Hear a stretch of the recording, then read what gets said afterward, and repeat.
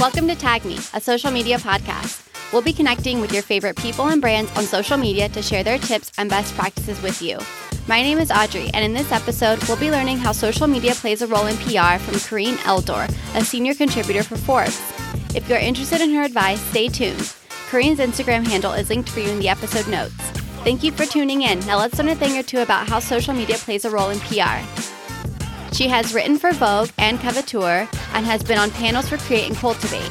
She is currently a senior contributor for Forbes and mainly writes about female entrepreneurs and thought leaders. You may have read one of her stories because most of them feature talent, creatives, and brands with a big community on social media. Let's welcome Karine to the Tag Me podcast. Hi. So excited to be here.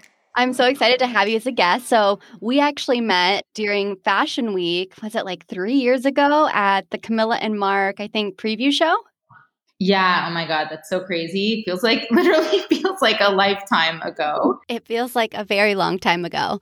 So for people who may not know you, can you share a little bit about what you do and who you are? Sure. So I've been a writer for Forbes for the past 3 years already, which is crazy. It's gone so fast. But now I'm a senior contributor for Forbes, primarily for Forbes Women. So I focus on game-changing women and like all the badass girls, kind of rewriting the rules, I guess you could say. So female entrepreneurs, founders, and even just cool women that are paving the way and kind of even acting as thought leaders. And I've also written for Teen Vogue and Coveteur, and I'm doing a lot more just speaking on panels like Create and Cultivate. So yeah, so I guess I like to say that I'm a storyteller primarily. Can you explain a little bit about how social media plays a role in your job? For sure. So, I mean, it's so incredible because social media and obviously Instagram specifically has completely almost leveled the playing field. Of course, it's democratized access to so much, but I mean, even someone like myself now, it's a two-way street, but if there's a founder that I want to write about or interview, if I don't go to their PR, like I literally can just slide into their DMs and be like, hey, love what you're doing. Would love to feature you for Forbes. What's the best way to get in touch? So of course, I normally get a great response because most people want that kind of press. But I mean, it's just amazing in terms of like how I've established all these connections through Instagram. So talking about sending people DMs, what are some do's and don'ts when you're requesting to work with someone? First of all, attention to detail is super important, right?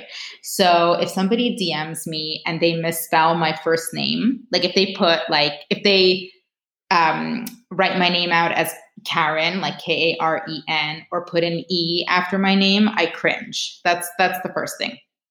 And that sounds so basic, but you would not believe how many people, I'm sure people misspell your name as well all the time. Actually. I get the EY all the time. If you want to know that somebody is paying attention to you, you want to know that they're paying attention to those details, right? Mm-hmm. So the name thing is number one. The other thing is they'll DM me and then they'll like right away write in my comments, sent you a DM. And it's like, I feel that it's such overload. You don't want to feel that somebody's doing the most, right? Mm-hmm. So it's like, I think there's a very fine line between being eager and, really you're trying to pitch. And so eager is good and not persevere. Yeah, I guess persistence, but also not to the point where it's almost too aggressive. So I just, and I really try to get back to everybody, but there's times where, it's hard. Like I might open it, read it, I leave it on read, but I haven't had a chance to respond yet, but I kind of want to give a thoughtful response.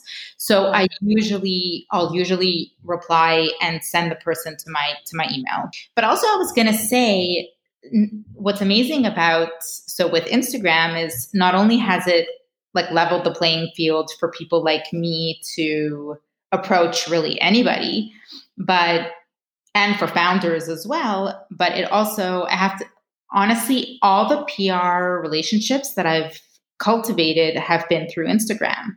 Like it's been PR people who I feel we resonate with each other and we get each other's vibe.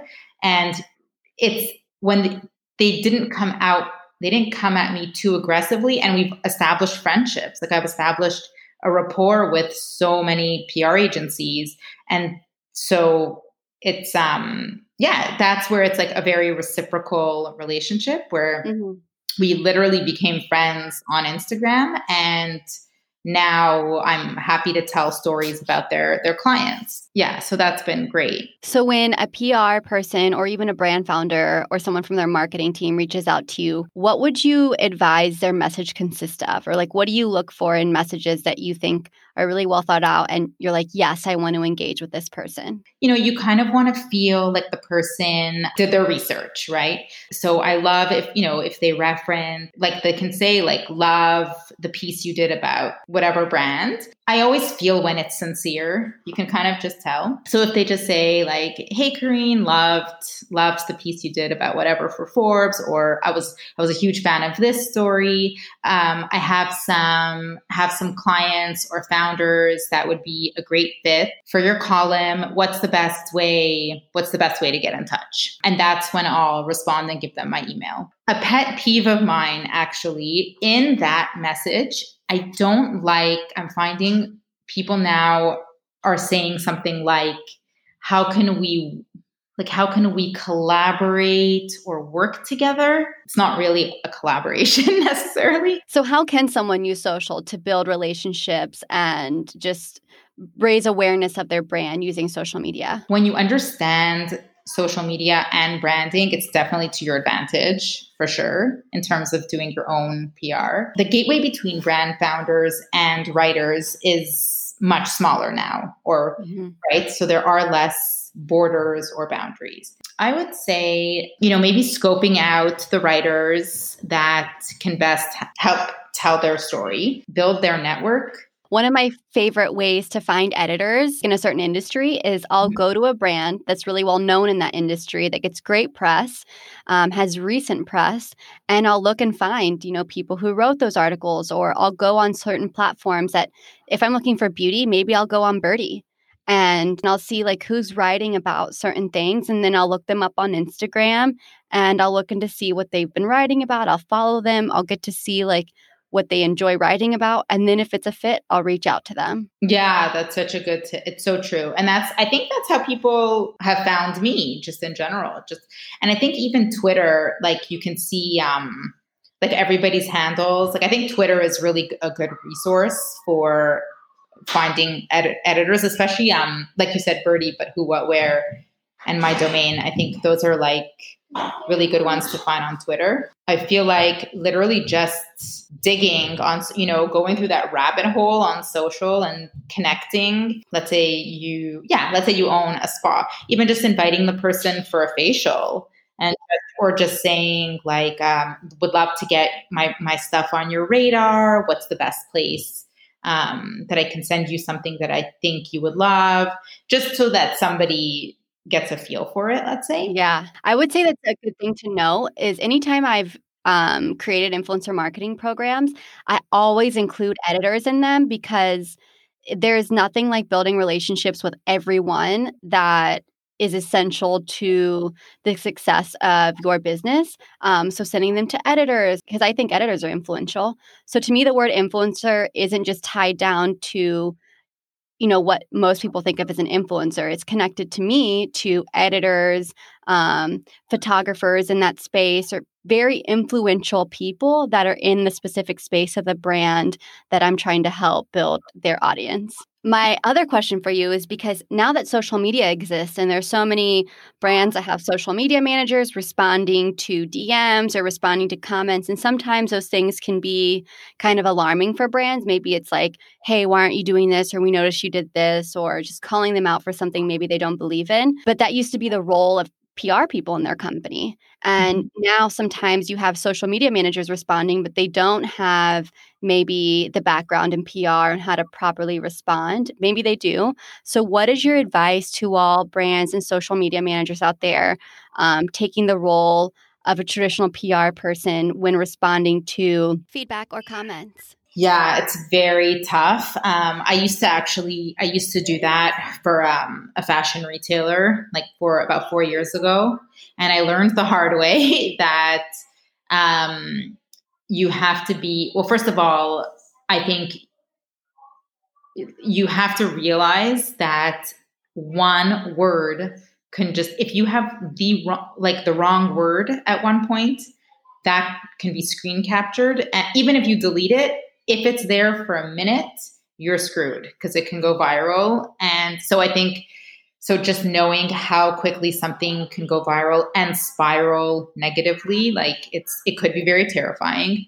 So I think just making sure that you can like run those comments through either a senior person or maybe like three other people, like a few other people on the team, or kind of like someone at a more senior level. You never want to be too quick to respond. It's like that fine balance of, you want to make sure you're acknowledging, but it's almost better to say that you acknowledge the comment and then write the more thoughtful response. I learned the hard way because I will never, ever forget this. It was when it was Hurricane Sandy, and I wrote a tweet.